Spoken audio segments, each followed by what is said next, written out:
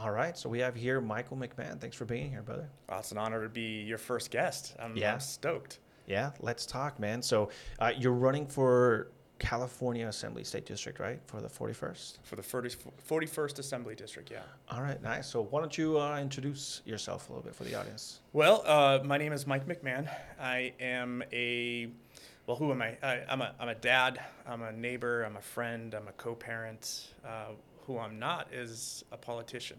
Mm. But I have been thrust into this role. I'm running for the California State Assembly in the 41st District. And I'm really running to save our state.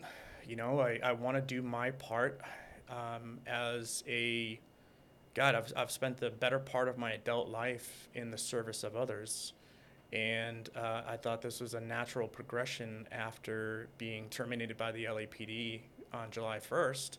I had been a servant there for 14 years. I was an officer of the year. I was a 5-time recipient of the Mothers Against Drunk Driving Award. I mean, the department made videos about some of my antics, and here I am. I find myself unemployed and now running for office.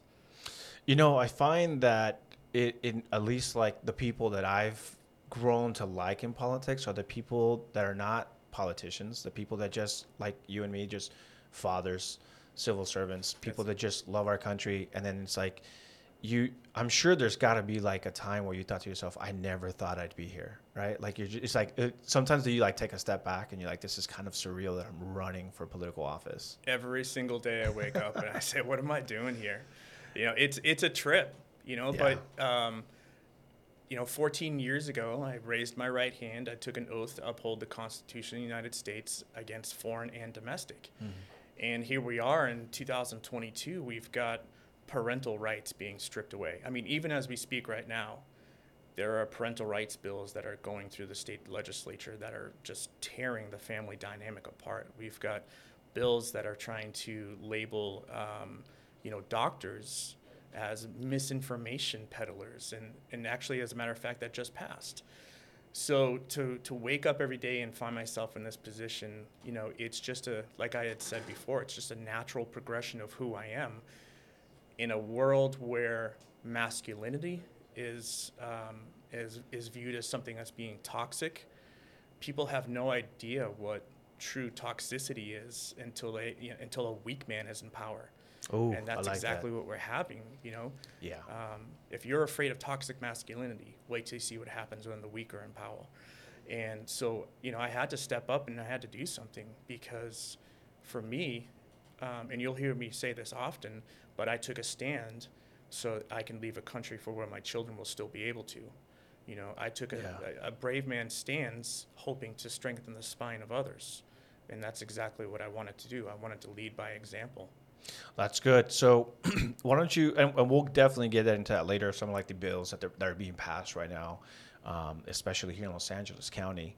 Just kind of nuts reading this. It's almost like I wake up every day and I go to my Twitter feed or whatever, and I just look up California and I'm just like, are we going to be crazier today than yesterday? There's no way we beat like yesterday's crazy. And sure enough, it's like I'm following like Kevin Kiley or like other state assemblymen or other congressional folks here in California or the state Senate. And I'm like, and they're talking about the bills that are being passed, like you talked about. And I'm like, yeah, there's still room for crazy somehow in California. But before we get into all that, I wanted to kind of ask you, like, so how did it all start for you? What led you to join the LAPD? Why did you choose that path, and what led up to that moment?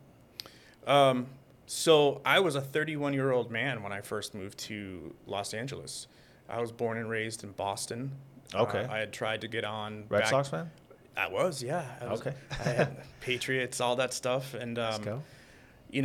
I had been trying to get on after college back east, but the opportunities for me just weren't there. And so early on, and probably, I don't know, 2006, I have a cousin who's out here, and he's on the job, and he said, "Hey man, why don't you think about coming out to California and becoming a cop?" And I was like, well, I was hemming and hawing because that's a huge leap. Everything that I've known for 31 years leading up to it was, it was safe and it was comfortable. Yeah. So when the opportunities weren't presenting itself to me, I was like, well, I got to do something with my life, because I graduated college in 1998. And by 2006, I was like, where am I going? I was running a bar at the time. I was a bouncer. I was working at a district attorney's office, doing like the worst. It was awful. I was working at a district attorney's office that was dealing with the pedophile priest case of the Boston Archdiocese. Oh, So I was seeing all of that material and all that, and it was just so bothersome. Yeah.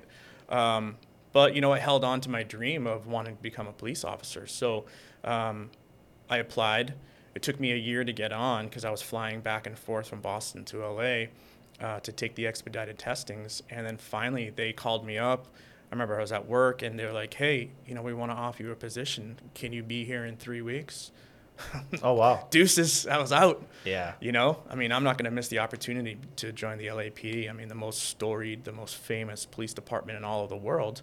Do you feel, just real quick, I feel like that conversation would probably not be the same today. Like, hey, buddy, that lives in this different state, why don't you move to Los Angeles to become a police officer? Yeah. Right? Like, yeah, it's it's such a day-night conversation, yeah. I personally still have I really have a deep passion for policing, but I think I'm probably one of the rare cases. Okay. Would I recommend it to anyone these days? Probably not, right? But I Yeah. still love being a police officer. But yeah, so I threw everything in the back of my car, and I drove across country in the middle of winter and drove to the beach. I think I just put in, I put in like Manhattan Beach, California, and I just drove there, and I lived in a hotel for 2 weeks in Inglewood, and Wow. and then just Inglewood? started yeah, exactly. So yeah, I just lived there for a couple of weeks until the academy started.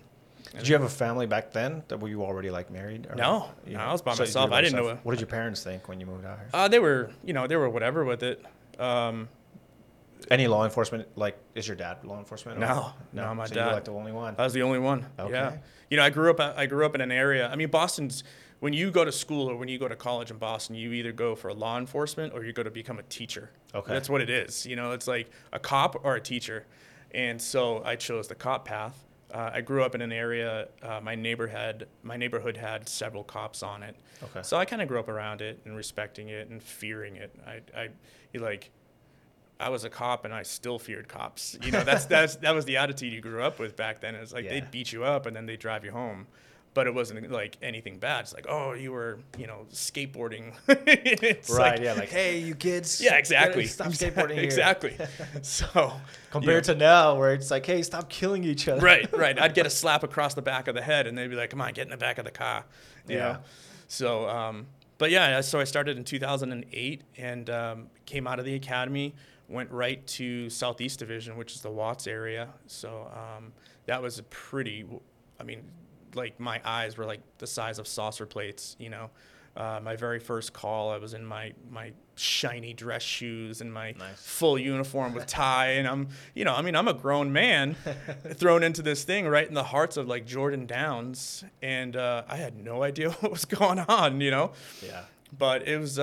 Do you remember like that first call? Like, yeah. What was it? It was a barricaded suspect inside one of the housing complexes. And it was a huge, we call it, it's called a 415 crowd, like a real aggravated crowd. And, oh my God, people were just hollering at me, and I'm out there like, oh, what did I just get myself into? You had a partner, I expect. Yeah, but he was gone. He was gone. It's you like, got this, rookie. Yeah, exactly. Hey, Boot, you got this. Don't let anybody through. I was like, okay. It's just sweat pouring out of my collar. Yeah. But yeah, I'll never forget that. How was the crowd though? Like while they were there, like were they like Super taunting aggressive, you? Or, yeah. Oh yeah. Oh, yeah. Aggressive. Oh man. Oh yeah. So you got it. I real got good it right out. I got it good right out of the gate. Man, so with that, like, how did you? I know that in following your story, I know that you ranked up and you were working like different kind of like departments and stuff. Can you kind of like guide us through like what department, like where did you start off, and then right before you got let go by the department? Yeah. Like, where were you? Well, for the most part of my career, I just pushed a black and white. I went from call to call to call. Okay. After my probation, I became a collision investigator. So I was handling, like DUIs and traffic fatalities and things of that nature. I did that for 5 years, and then I transferred over to the Skid Row area. I pushed a black and white over there for a long time. And then I was tapped by a captain that I knew at the time that I had previously worked for, and he was in charge of the juvenile division of the LAPD. And the juvenile division handles physical and sexual assault against children. And he asked me, he knew the kind of investigator I was at the time during my collision investigator days. That's where I was Officer of the Year, and that's where I got all those awards. But he said he liked the way I guess my analytical mind. Okay. So he tapped me to come over and investigate those kind of crimes. And I'll tell you, man, it was like the most rewarding aspect of my career was putting away people who hurt kids. I mean, there's no better feeling than to serve justice to somebody, to speak for those who can't speak for themselves. Right. Yeah. It's a really humbling experience. And so is that how you left the department, working like in that department, like helping kids out? No, I did that for a little while, and then I got voluntold to go up to the Valley. Okay. So I did a year in the Valley, and then I came back and I worked Skid Row for another 3.5, almost 4 years, I think it was. And then Skid Row? Yeah. How was that? So I've always, it's weird because I'm from Los Angeles, but people always tell me like, have you gone to the Hollywood sign or the Walk of Fame? I'm like, I don't do any of those things. So I've always heard of like Skid Row, but I'm not entirely certain. Like, how did it even get its name? Like, what's up with Skid Row? Like, you worked it, so what's there to work or? Well, it's the impoverished area of Los Angeles. Okay. It's usually, it started around the missions. The missions came in early and set up their programs. And then gradually the homeless population of LA started obviously following the Midnight Mission, and they would just be congregating there. And that's where all the services were for them. People would come down with food and clothing, and somehow they end up with like $800 tents that people donate to them. And oh, now you mean? Yeah. Oh, yeah. But I mean, Fifth and Wall right there, very famous corner. 3 police officers lost their lives there, but it was actually the original location of the Hard Rock Cafe. Okay. Right there on Fifth and Wall, which is now the Green Apple Market. Pretty famous. Doors album had the Hard Rock Cafe on the back of that. Oh yeah. But it's just exponentially growing out now. Now we've got all kinds of city services in that area that are quote unquote serving the homeless population. Yeah, I was about to say, it feels like the more government programs we have to help impoverished people, or like I guess they call them transients now, right? Because homeless people or the homeless community is I think they're even politically correct now. Yeah, I think it's like temporarily unhoused or something temporarily like that. Yeah, but it seems like the more the government tries to help, the worse it's gotten. Anytime the government tries to help you, the worse it's going to get. Yeah. Once you start writing blank checks to these nonprofits, right, it's just enriching the nonprofit. It's not helping anyone. Yeah, I've seen like some reports. I have a really good friend who works for the Epoch Times, and she was reporting on some of these nonprofits that work in Los Angeles that are supposed to be helping the homelessness problem. So like this NGO was basically tasked with, you are here to fix the homeless problem, and all these people, there's like almost 500 employees, like the top 200 are making over 6 figures. Yeah. And I'm just like, well, let's just say for the sake of an argument, like, that you're about it. So your job is, hey, you're getting paid over $100,000 to solve the homelessness problem. But if you solve it, then there's no problem and we don't need you anymore. So those jobs go away, and they're nice paying jobs. And I'm sure they offer equally as good, health benefits, stuff like that. So I kind of feel like it's almost like an incentive to not solve it. No, it's think of it the same way as like the pharmaceutical industry, right? Those who sell the fear sell the cure. Yeah. And that's exactly the way that these nonprofits are operating. It's like what's the term they say? A healthy patient is a patient lost. A patient lost. Yeah. So no, I definitely agree. And so, what was your job specifically at Skid Row, like as law enforcement? What did you guys do there? Just like, I was a patrol officer. Okay. So I would be just responding to. I was responding to the hundreds and hundreds and hundreds of calls per day. Wow. On average, I was answering. You have to remember the calls answered plus reports and/or arrests. Right. So I was averaging, anywhere from 16 to 18 calls per 10-hour shift. So that's a ton, you know. What do those days look like? Like how many hours are you actually putting in? Because I imagine, so you, like you said, it's kind of like a process, right? It goes to dispatch, then it goes to you, and then you got to get there, then you got to write the report, and then I'm sure there's paperwork after that, even Yeah. after that. Yeah. I mean, thankfully, not every call, you know, it rises to, to, like, rises to a report. But yeah, you've got, you know, I mean, you could be out of the field for 3-4 hours writing a different report, Right. depending on how many you have, you know, and thankfully the LAPD works in two-man pairs Yeah. throughout almost every division. Was it always like that, or is that just because of like rising crime? It's been like that for as long as I've been on. I think because of what Los Angeles is, but I also think it has something to do with possibly like the Onion Field incident where two police officers were kidnapped and dragged and driven out to the Onion Fields and murdered. Wow. But I don't know exactly where that came from. The two-man cars. I mean, I guess it just makes sense. I remember like when I was in the military, it'd be called like the buddy system. Mm-hmm. So like anytime we went to like a foreign country, it's like you're not allowed to go out by yourself. Right. You know, you're obviously in a foreign country. Some of you probably don't speak the language. There's no reason why at all you should be by yourself. So they call it like the buddy system. It makes sense. I was just wondering if maybe because of rising crime, something changed, or maybe you guys are doing like three to a squad car now. No, they don't let you do that anymore. You look too heavy-handed being 3-4 deep in a car. Yeah. So, you know, I really came to love working with a partner, just because, I mean, your workload is naturally cut in half. You know, Yeah. you handle one call, and then your partner handles the next, then you handle and so back and forth. It's good. You know, I like the fact that the LAPD works in pairs, and I think it also has something to do with the sheer number, the population of the city of LA. I mean, there's so much that can possibly happen to an officer during the course of their 10 or 12-hour shift. Yeah. That it's always good to have a partner watching your back. Now you guys are the second largest police department next to NYC, or? Yeah. Right. Yeah, I believe okay. so. Yeah. Yeah, the per capita just here, I can just imagine. I mean, I've talked to some dispatchers, and they're just telling me like crazy stories. It's like nonstop. It's like the minute you clock in, it's like For it's them, just- yeah, for sure. Yeah, it's it's like in a 24-hour period, you can handle upwards of like 6,000 calls throughout the city, which is a ton. wow. You know, and considering that the LAPD is a few hundred officers down now, they're not very transparent with their numbers at all. Yeah, I've been noticing that. I have the Firefighters for Freedom. They send me like daily or sometimes like weekly posts of like how many firefighters are down now Right. because of mandates and other things.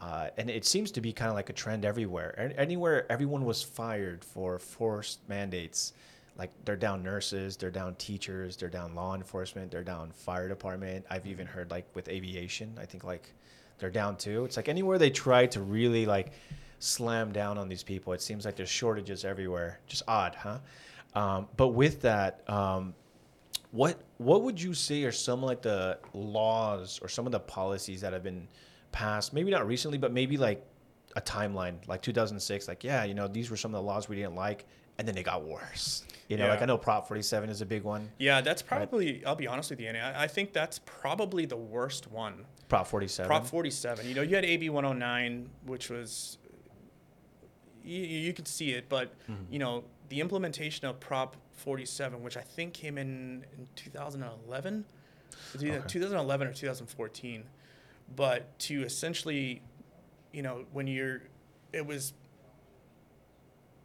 so that, you know, the eyes of the nation were on California, and they're like, well, they have so many felons incarcerated per capita, and it's Right. just there's so many people in jail. Where they came up with this Prop 47 that would essentially decriminalize all these crimes, make theft, you know, $950 and below a misdemeanor, and so the voters come in and they say, yeah, we like the idea of Prop 47, Well, and then what- overnight all of these felonies get dropped to misdemeanors, and all of a sudden, crime is solved.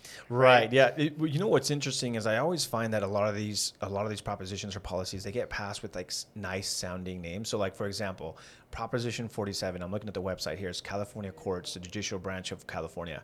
And it says the Safe Neighborhoods and Schools Act. And so it's kind of like when you go to vote for something, you're like, oh, what am I voting for here? oh, Prop 47, the Safe Neighborhoods and Right. Schools Act. Of course, I want this. Right. And I feel like they do that a lot with laws, right? And They so, s- so just like a quick overview here, it says Proposition 47 implemented 3 broad changes to felony sentencing laws. First, it reclassified certain theft and drug possession offenses from felonies to misdemeanors. Big mistake. Second, it authorizes defendants currently serving sentences for felony offenses that would have qualified as misdemeanors under the proposition to petition courts for resentencing under the new misdemeanor provisions. And then third, it authorizes defendants who have completed their sentences for felony convictions that would have qualified as misdemeanors under the prop to apply to reclassify those convictions to misdemeanors.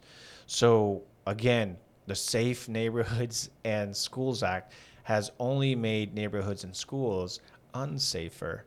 And so, like with that, so I hear often like, oh yeah, the reason why we have smash and grabs is because of that law. That the proposition that if it's a misdemeanor or if it's less than $150, they don't get arrested. Is that like entirely true? Because I've heard some people say like, we still report it, like we still call police, and it's not like they dismiss us. It's not like they're asking us like, as a store, well, how much did they steal? Oh, they stole $847. Oh, well, we're not going to respond. So can you kind of like talk me through that? Like, how Yeah. does that look like less Yeah. than $950? Yeah.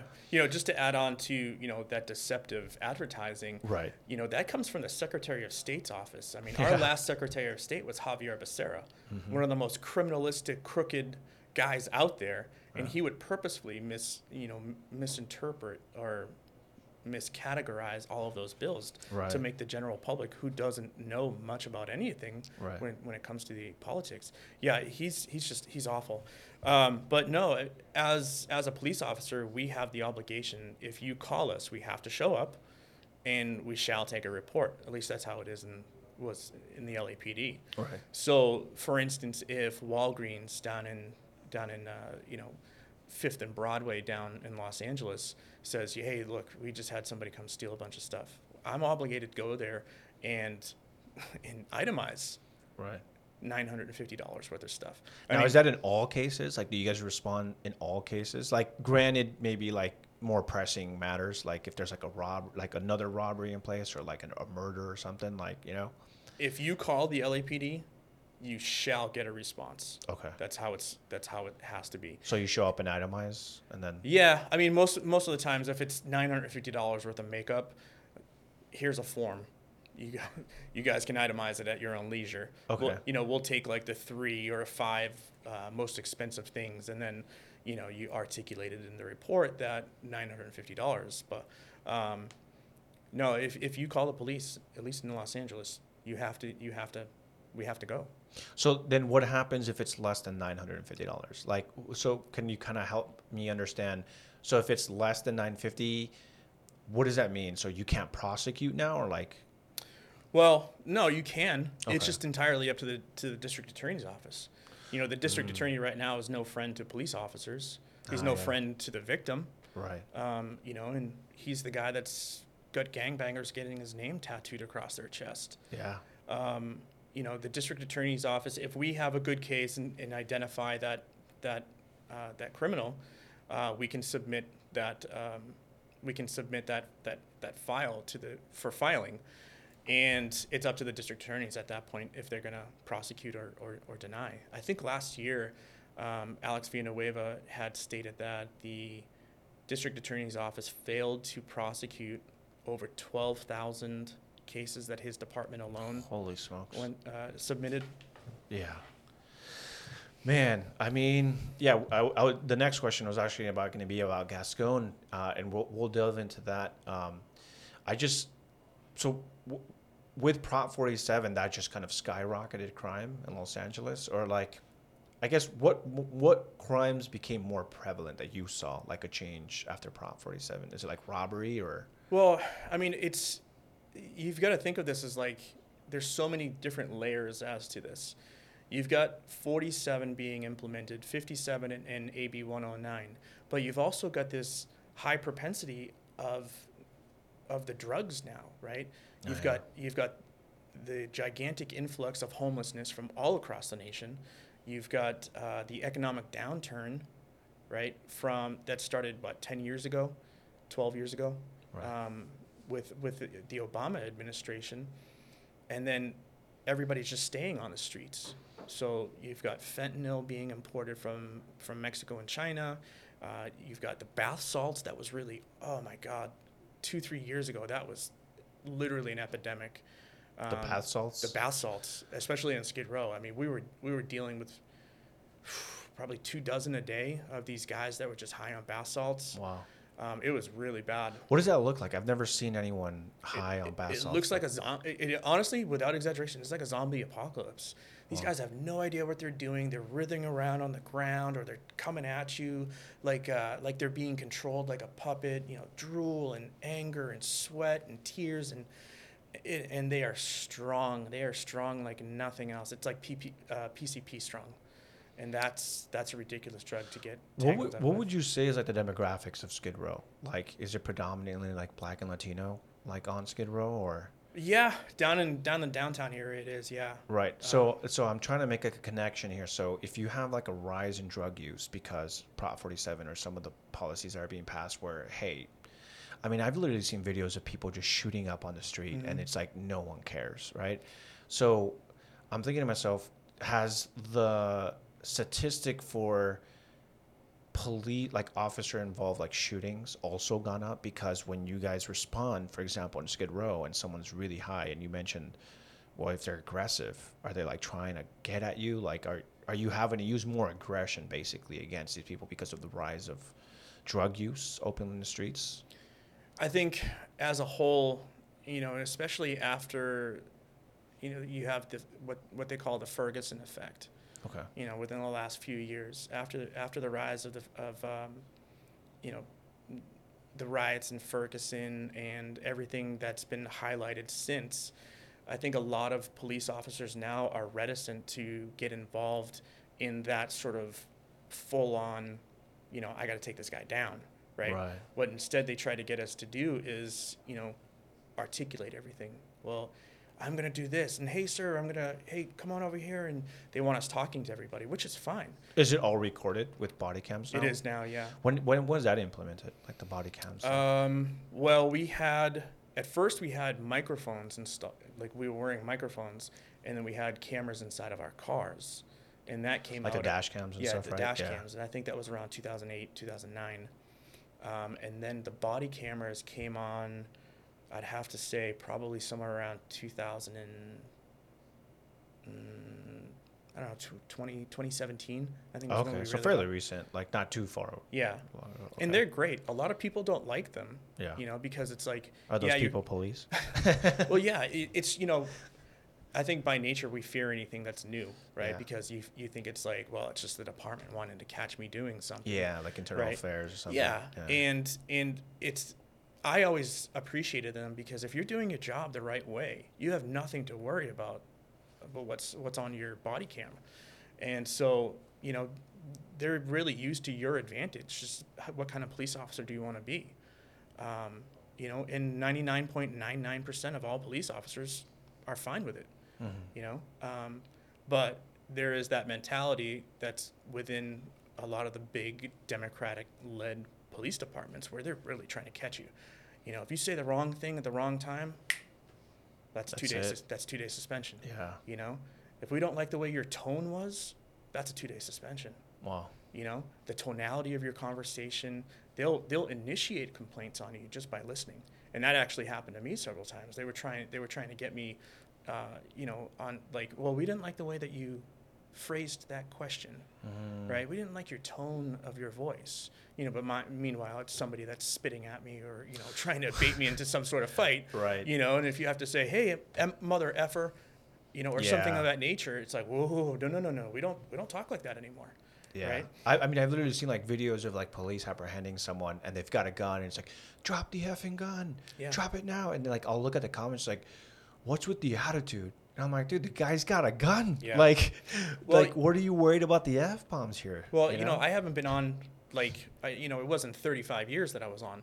But when I came on in 2008, you know, there was such a thing as called tactical language. Right. And that tactical language was more oftentimes than not, you know, some sort of bad word that you would yell at them to get their attention. and let them know how serious you were. Right. But now we're living in a nicer, gentler, kinder LAPD area, and a lot of these. Inclusive. What's that? Inclusive. Yeah, but a lot of these officers are coming on and they're being taught in the academies like, well, let's try to give everybody hugs first, but you got to ask for permission if you're going to give them hugs first. And that's just not the way, because we're seeing this progressive, it's almost like a spiraling downward of, Right. of personal responsibility. No one's being held accountable for their actions. So what's happening, especially in the George Gascon era, is that criminals are now emboldened to either not cooperate or fight with us purposefully, hoping that in some way they'll end up hitting the LAPD lottery, where Right. they can end up suing us for millions of dollars for something that they created, Right. but just doesn't look good. Policing by its very nature is ugly. Right. Yeah. And- Because I mean, especially I assume, especially in LA or like heavy, densely populated areas where you're responding to a lot of crime happening. Right. Police work is not beautiful. We see everyone. Most people we see are on the worst days of their lives. Right. We don't see. I can't tell you the last time somebody opened a door for me while I was on patrol or bought a coffee for me. Right. I remember one time someone asked me to pray over me, and I'll never forget that day because it's never happened before. Wow. I still remember getting the middle finger by an old lady sitting at the bus stop at 6:00 in the morning. That was wild. I just assumed what did I ever do, you lady? Right? Did we run into each other at one point? But I want to talk about a point that you brought up before we shift things here up a little bit. But one of the things that you brought up was Gascon. Mm-hmm. So George Gascon, he's like this Soros-appointed DA here in Los Angeles. He's a Soros-backed, yes. Soros-backed. It's so interesting because as I've been doing independent journalism since 2017, and I remember talking about if anyone was Soros-backed, you were considered like a conspiracy theorist. People were like, oh, you're talking about this man behind the curtain, And so whenever anyone tried to link anything to Soros, I still remember like the time where Tucker Carlson on Fox, he started talking about it like pretty mainstream about it. And I was like, is this really happening? Like, are we finally allowed to say this name, Right. And so what sucks about kind of being independent journalists is that when you make the connections before the mainstream media, it's almost like you have to wait for them to talk about it, or else you get banned on social media, or you get called a crazy, Right. which is interesting because a lot of my audience, it's kind of funny. I poke fun at them a little bit when I break something because either a source told me or I just happen to find out, and they're like, I don't see it online yet. And I'm like, wait a minute, do you follow me because I'm independent? Yeah. They're like, source, question mark? Like, the British are coming. What's your source? Right. So it's kind of interesting to me. But with Gascon, so he's this Soros-backed guy, and he's awful.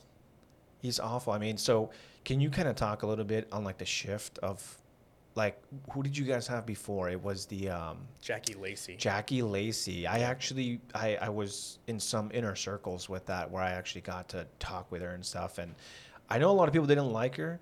I just don't know if she was the lesser of two evils at the time. I mean, maybe you can talk a little bit more about that. What do you think? Well, if you remember, what did her in was her husband coming to the front door when Antifa confronted them, and he had a gun, right? That was so nuts. Yeah. Yeah. 2016 was a wild, wild year. Yeah. But now we've got Kermit the DA. And, hello, I'm Kermit. I'm George Gascon, and I love criminals. Yeah.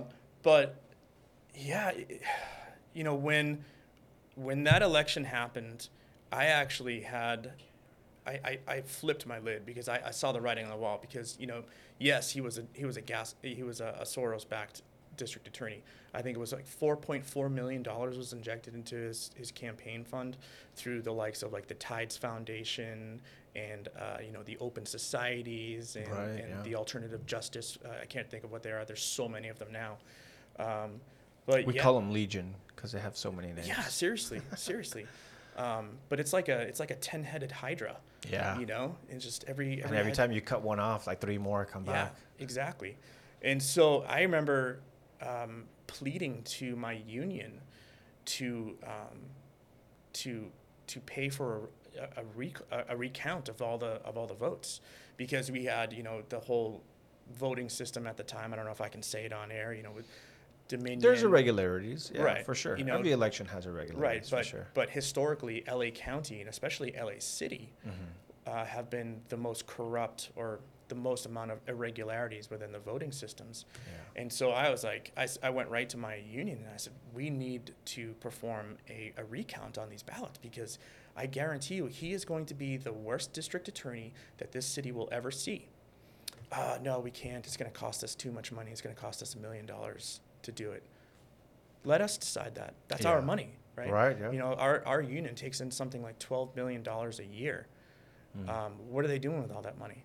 They want funding Democrats. for the most part. Funding the people that hate them. But they said to me, they're like, we're not going to do it because Jackie Lacey's a Democrat. So what difference does that make? Yeah. And so she didn't put up much of a fight either. So I don't know what's happening with that.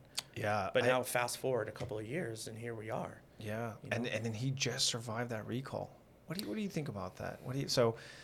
I've signed recall petitions before. I've been a part of them, and I just know how anal these people are about the way you sign, and double, triple, quadruple checking how you sign. So for those of you listening, in case you don't know, when you sign a petition, there's someone with a clipboard, usually outside of a gas station or one of the more it's in front of Walmarts or wherever you go grocery shopping, because you're like, okay, if we go in front of a restaurant, maybe it's an out-of-towner that's coming to visit his favorite restaurant. But if you're in front of a grocery store, it's usually someone local. Right. So they go with the safest bet to go somewhere local, or a gas station, for example. And so I remember I signed the recall Gascon, and they even had a little stencil, a plastic stencil, where you're only allowed to sign anywhere there's an open area in that stencil layout. And the reason they do this is because they don't want you touching the lines. They don't want you going outside of the box. They ask you for your ID to check your address, and then they check the signature on your driver's license. And it's you need to replicate that. You need to replicate the signature on your driver, even if that's not how you sign anymore.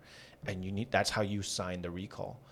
And they verify it. They're like, are you sure? Are you sure that you're registered? Is this the same address as your address? It's not. So when I saw that they had accomplished over 700,000 signatures, well above, what was it, 520,000 that they needed? Something I think they needed 569. 569. And they were well over 720,000. 717. Yeah. And so 30% of that came back faulty. Right. What do you think about that? It's more than the presidential election. They threw out more ballots than the presidential election. I think anytime you have a registrar of voters that comes out and says, we're not going to let anybody watch the verification process. Is that what they did? Yeah.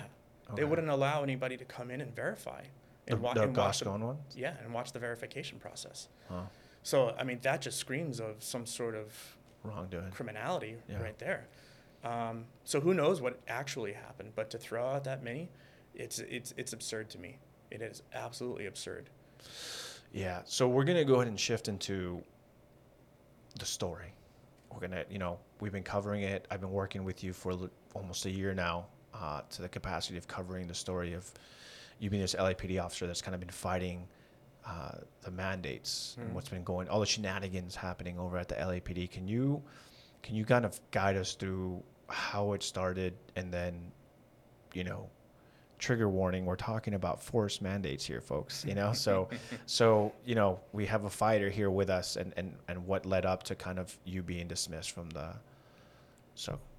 I was working Skid Row at the time, and we were driving around, and everybody was panicking, but I was thinking to myself, I'm like, man, this is an unnatural state of fear that we're in. Already questioning just off of wait a minute, why are we wearing these masks? You said 3 to 4 days because the department just didn't have. Yeah, they were running out of them. Wow. And we'd be wearing the same masks all the time. And I'm just thinking to myself, this is just for show. And again, I'm not discounting anybody, but these are my own personal thoughts, because, we were going to the hospitals, County USC, the biggest hospital in this area, and they were empty. Right? And then we were hearing about entire floors being shut down, and then nurses being sent home. And all those giant tents that were being set up outside of the parking lots, they were all empty. So I assume that as police officers, you guys would patrol a lot, and so you guys would see these tents that they would put up, and you're like, wait a minute, Yeah. like they're all You know, we're empty. at the hospital a good portion of our shift at one point or another. Right. You know, there are days where I could go to the hospital 3-4 times. But I just wasn't seeing the evidence that the TV was projecting in real life. So it started to raise a lot of questions in me. At this time, were you still working Skid Row? Yeah. One of the things I've always heard is like, how did this pandemic not affect like the homeless community? What did you see in Skid Row? Was there like people just dropping, or There was no uptick. There was no uptick in death. You know, it's almost like they were immune to it. You know. but was there anyone there giving like handing out like masks and gloves and goggles to them? No. You know, and we weren't responding to, you know, natural deaths or, you know, like when someone dies in their apartment. We weren't responding to it. Really, there wasn't a real great uptick in that either. Okay. You know, and at the time I was familiarizing myself with the PCR test and how that worked and what Dr. Kerry Mullis was suggesting. And, you know, as a police officer, we're natural investigators. That's our job. Right. To figure out, to get both sides of the story and make a determination as to where you want to move forward. And that's what I was doing. You know, I was being my own investigator in it, and I was coming up with my own thoughts. And, you know, I started to get complaints from citizens, and I was starting to get complaints from my superiors because I stopped wearing masks. I said, this is ridiculous. Did you have complaints from like the community? Yeah. Because I remember that was like big. Yeah, when, it was. Like if the community was looking at the police officer, like, "Where's your mask? Yeah, You're putting us there was on a guy down at Skid Row that used to chase us around, and you know, and when I was down there, I used to wear it sometimes to make other people feel better. You know, I knew it very well. It's like, this is ridiculous. And Tucker Carlson at the time did a really great report on the fallacy of the 6 foot and where all that came from. And it was like science out of the 1880s from a German, you know, biologist. Which now, by the way, like YouTube have you seen that? That No. YouTube updated its policies saying that, I saw that now you yesterday. can talk about Yes. that. Now you can talk about Yes. how masks don't work and Yes. stuff. And so, technically speaking, we shouldn't be demonetized for this because know. we should be able to talk about it. But they even went as far as, if I'm not mistaken, they said that you can even claim that masks cause lung cancer now. It's like, well, wait a minute. Why are we able to make these claims now? You know, and so it's interesting. But go ahead. Yeah, so I was getting these complaints for not wearing a mask, but you know, I ended up writing like a 4-page dissertation with responding back to that because Dr. Jay Bhattacharya came out with the Great Barrington Declaration that basically just debunked the entire masking, and so I used to reference that all the time in these complaints because I agreed with it. You know, I mean, why would I put my body into a state of hypoxia if you see the videos where people would vape and it would just escape out of all sides of it, and it's like, well, that's not saving anybody.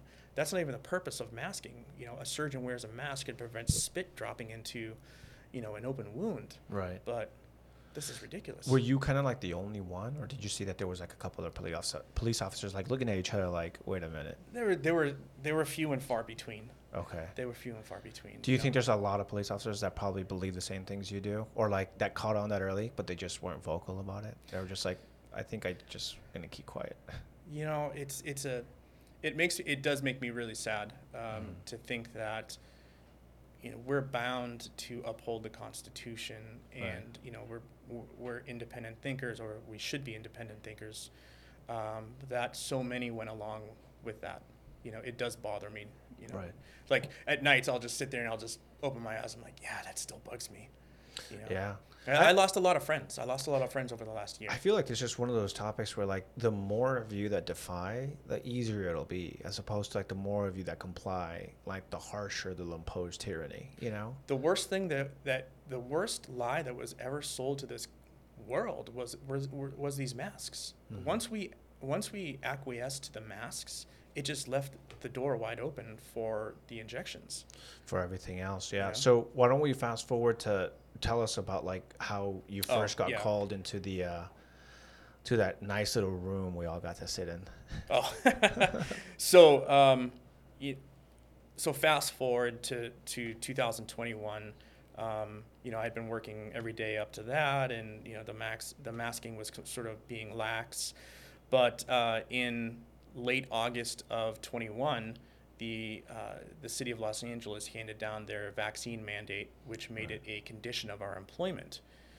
And so that's when a few of us got together and we formed an anti-mandate coalition made up of LAPD officers, and ultimately we took on the civilian employees.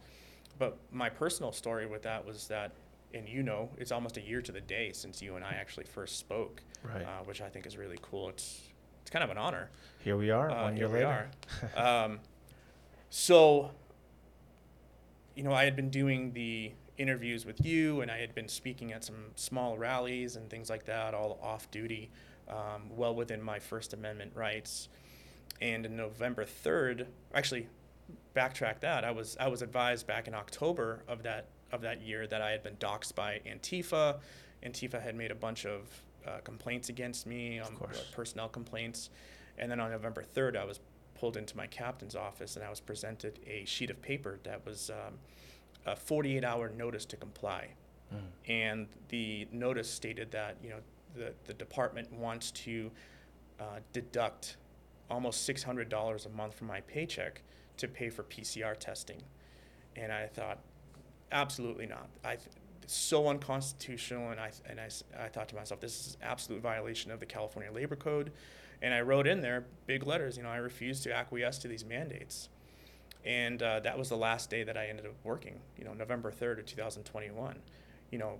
Compounded, I also refused to mask. I also refused to test, and I refused to submit a religious exemption, because I refused to bear false witness and submit one, because I felt it was so unconstitutional for the city and the government to want to know my deeply held religious belief, which is none of their business. And so, I just said, no, I'm not going to do it. You can't know, because it's too unconstitutional for me. So, I was relieved of duty. I was ordered to turn in my gun and my badge on the 5th. And then I spoke at this giant rally that we had downtown on November 8th that you were at. And during that rally, actually post-rally, found out I was being surveilled by the department. I was being photographed. I was the police state. Right. But they were surveilling me, and I guess the answer to who polices the police, it's the police. Yeah. The police police the police. My own captain and his secretary, they were driving by me. They had a telephoto lens on the steps of City Hall, photographing persons that they identified as police officers. But they even went so far as to park the city-owned vehicle directly behind my car and sit there and watch me, and I just like, what is this? So I was It's intimidation. That's all. It's classic intimidation. And so I was served with my internal affairs investigation that very next day, and then I was served with what's called a 161 by Chief Moore, which ordered me to a board of rights, where he recommended my termination for refusing to follow his orders. So with that board of rights, can you kind of it's not open to the public, so it's kind of like your own kind of like court, right, for like police department? Or Well, up until that point, Anthony, I had never heard of a police officer making their board of rights open. Okay. But I wanted it to be open to the public because I didn't do anything wrong. Right. I stood up for the Constitution. I stood up for my morals, for my principles, and it was an administrative charge. So I wanted to make sure that anybody that wanted to come in and watch the proceedings, because I knew it was going to be a kangaroo court. Right. And it turned out to be that. It turned out to be exactly that. It was a kangaroo court. It was it was an absolute sham. And what they did was they dragged it on for 7 months. It was supposed to be 3 days, if you remember, in December 6th of 2021. It was supposed to start and go sequentially 6th, 7th, and 8th. But they dragged it on for 7 months. They dragged it on until July 1st. During the trial, you were privy to a lot of information, but we found out that the chief's office had directed internal affairs not to interview anybody with regards to the vaccine mandate. We also found out that they also advised captains not to speak to us with regards to the vaccines, which, how can you give informed consent if nobody will talk to you about it? Right. And so that was my big issue, on top of the labor code violation, which was so apparent and so blaring. There was just so many bombs dropped. And then, I don't know how much you want me to get into this, but it was learned that I would be 100% fired and I was going to be made an example of.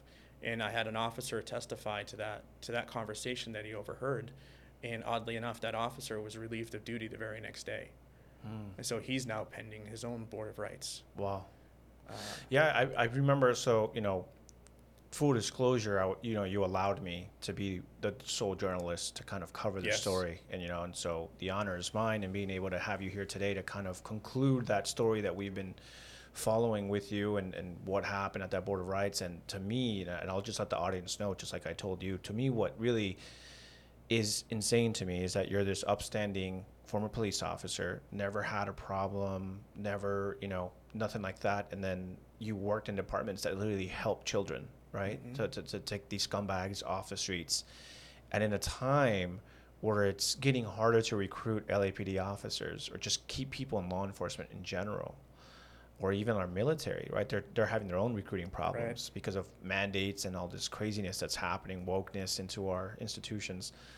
Here you are, and they kick you off, and they're like, what was just insane to me was no warning, well, this is your first time ever coming before a board, so, hey, knock it off, you're dishonoring the police uniform, make sure you get back on track. Nothing. Just, you're this upstanding police officer that's never been in any serious problems before. You've never been before a Board of Rights. Your first time, and they say, oh, you're not going to obey? You're not going to comply? Fired immediately. There's no slap in the hand. There's no hey man, just moving forward, just stop being so vocal about your denial to comply. Just straight up, nope, we recorded that part of them dropping the hammer and saying, we now recommend that he be immediately fired or dismissed from the department. My jaw just dropped because I was like, wait, I thought there was strikes before this, because even in the military, non-judicial punishment, stuff like that, when you go up before UCMJ and all that stuff, you get 30 days in the brig, or you get, whatever it might be, but you get warnings a lot, depending on the gravity of it. If you post positive for drugs, it's immediate expulsion, obviously. Mm-hmm. But for something like that, where you're, if they want to see you as an activist of freedom or a Second Amendment or the First Amendment or whatever, constitutional right you feel that was being trampled on, it's just insane that they went into that. And so I think that day you were already running for office, right? Yeah. So what can you kind of tell me exactly when you decided I need to run? Well,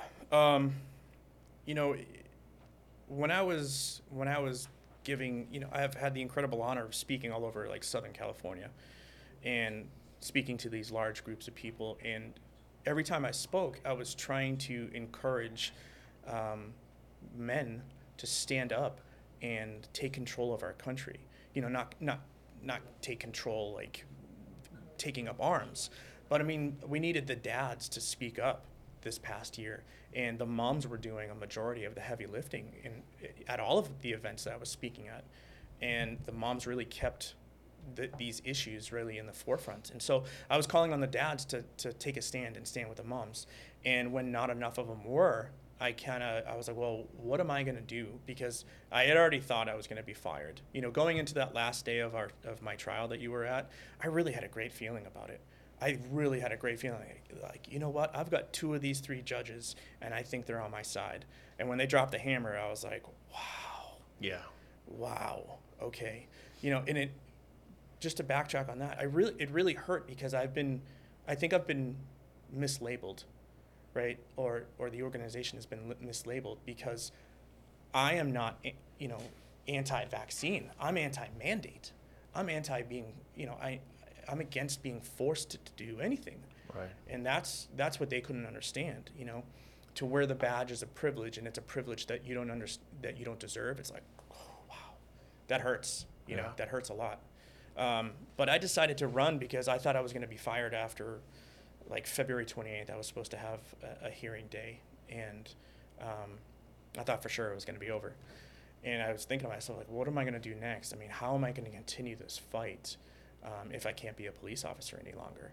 You know, in my nature, I've spent a majority of my adult life in the service of others, and I said, well, how can I change things?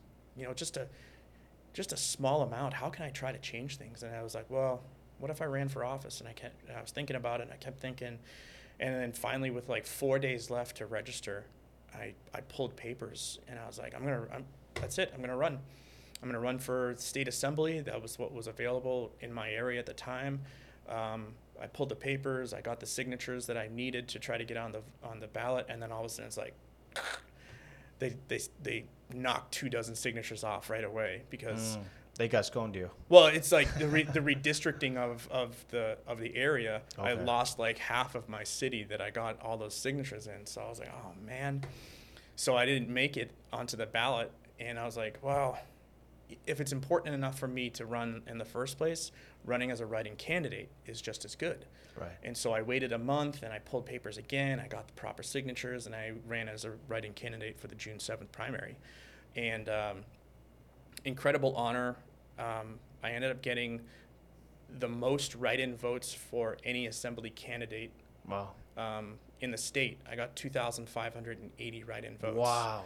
And it was like powerful, you know, because it was, in terms of write-in candidates, only one other person got more than me, and she's running for, I think she's running for the state senate, or Christina Irwin, and she got more than I did. But, you know, it's like, that's pretty awesome. Yeah. You know, it's incredibly humbling, and I use that word a lot while campaigning, because every day I wake up and I get to meet new people and interact and find my voice. Everything's so incredibly humbling. Yeah. What are some of the policies that you're going to be running, and like what kind of like inspires you, or what I guess if you are going to win, like what are you working to do? Like, well, initially I ran on essentially three really important topics to me. It's family, right? Freedom and accountability. Now, I am not beholden to anyone. The only people that I am beholden to are my 2 children, my sons. I answer to them, right? Of course, I answer to the constituents of Assembly District 41, but, you know, I want to see a world, I want to see a state where my boys can grow up in freedom. And I don't co-parent with the government. My children are mine to raise, and mine alone, right? And we're seeing this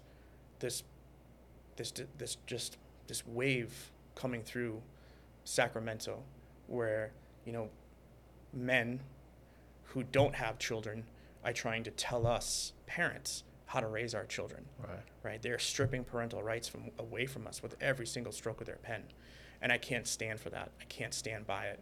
You know, I don't know what's happened while we've been recording this, but it's at the end of the legislative session for this year, and we're waiting to see what Scott Wiener is going to do with SB 866, a bill that initially was to allow 12-year-olds to medically emancipate from their parents and get any kind of shot that they want without the parents even knowing.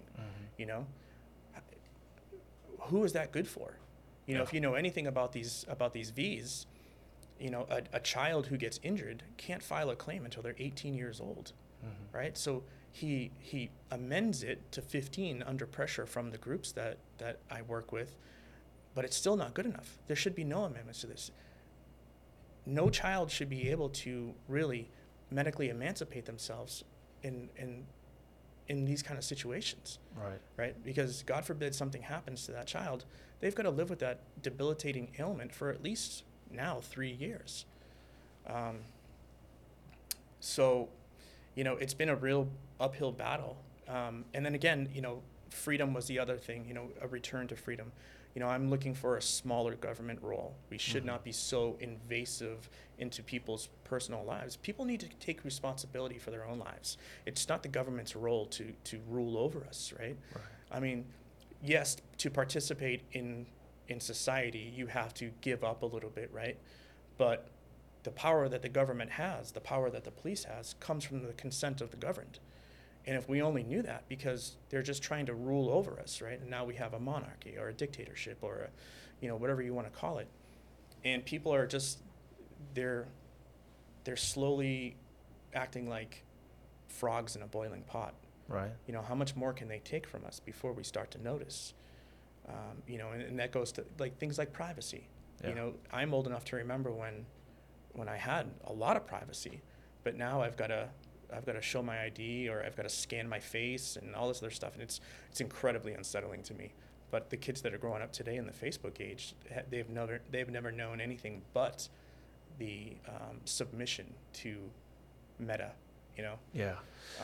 Question I have for you is there hope? There's always hope. Are you kidding me? Yeah. I'm super hopeful about it. If there's ever been a year to do what we're doing to take back Sacramento, it's 2022 or even 2024, right? We've got an incredible group of candidates that are running. I mean, true patriotic American men and women that are stepping into the fray, right? Stepping into the gap and abiding by the oath to the Constitution that they made. We've got so many police officers now. We've got former Green Berets. I started another coalition with Burton Brink, who's running for the Assembly District 49, Right, yeah. and then my good friend Vincent Tsai, who's running for Senate 22. And we're calling ourselves the Heroes Coalition.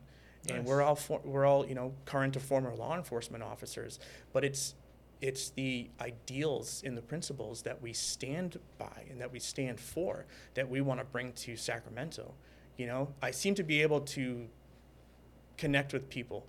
I seem to be able to to start up these coalitions, and that's what I want to do. Getting up there, we have to find the like-minded, freedom-loving individuals in both the Senate and the Assembly who want to see a success for our state. I mean, we can't be ruled by a despot behind a desk, and we're in real danger of losing our liberties. I mean, these are, I mean, it's stuff that's enshrined in our Constitution that that Thomas Jefferson referred back to. John Locke, whose birthday was yesterday, but John Locke, I mean, the most famous sort of political theologian of the 17th century, and his ideals of just like, hey, what, each person is imbued with these God-given rights. Right. They are not government-given rights, and people have to realize the fact that we are free people, Yeah. right, choosing to operate in this society, and we've got to take back the rights that we're losing. I think that one of the things that I greatly respect about you and why I wanted to have you, not just as my first guest, but also like as a guest in general, is that I see a lot of people say, give up. I see a lot of people say there's just no hope anymore. And I think that it's sad to hear that, especially from people that, are Christian, or they believe in God and they believe in hope and they have to have this faith.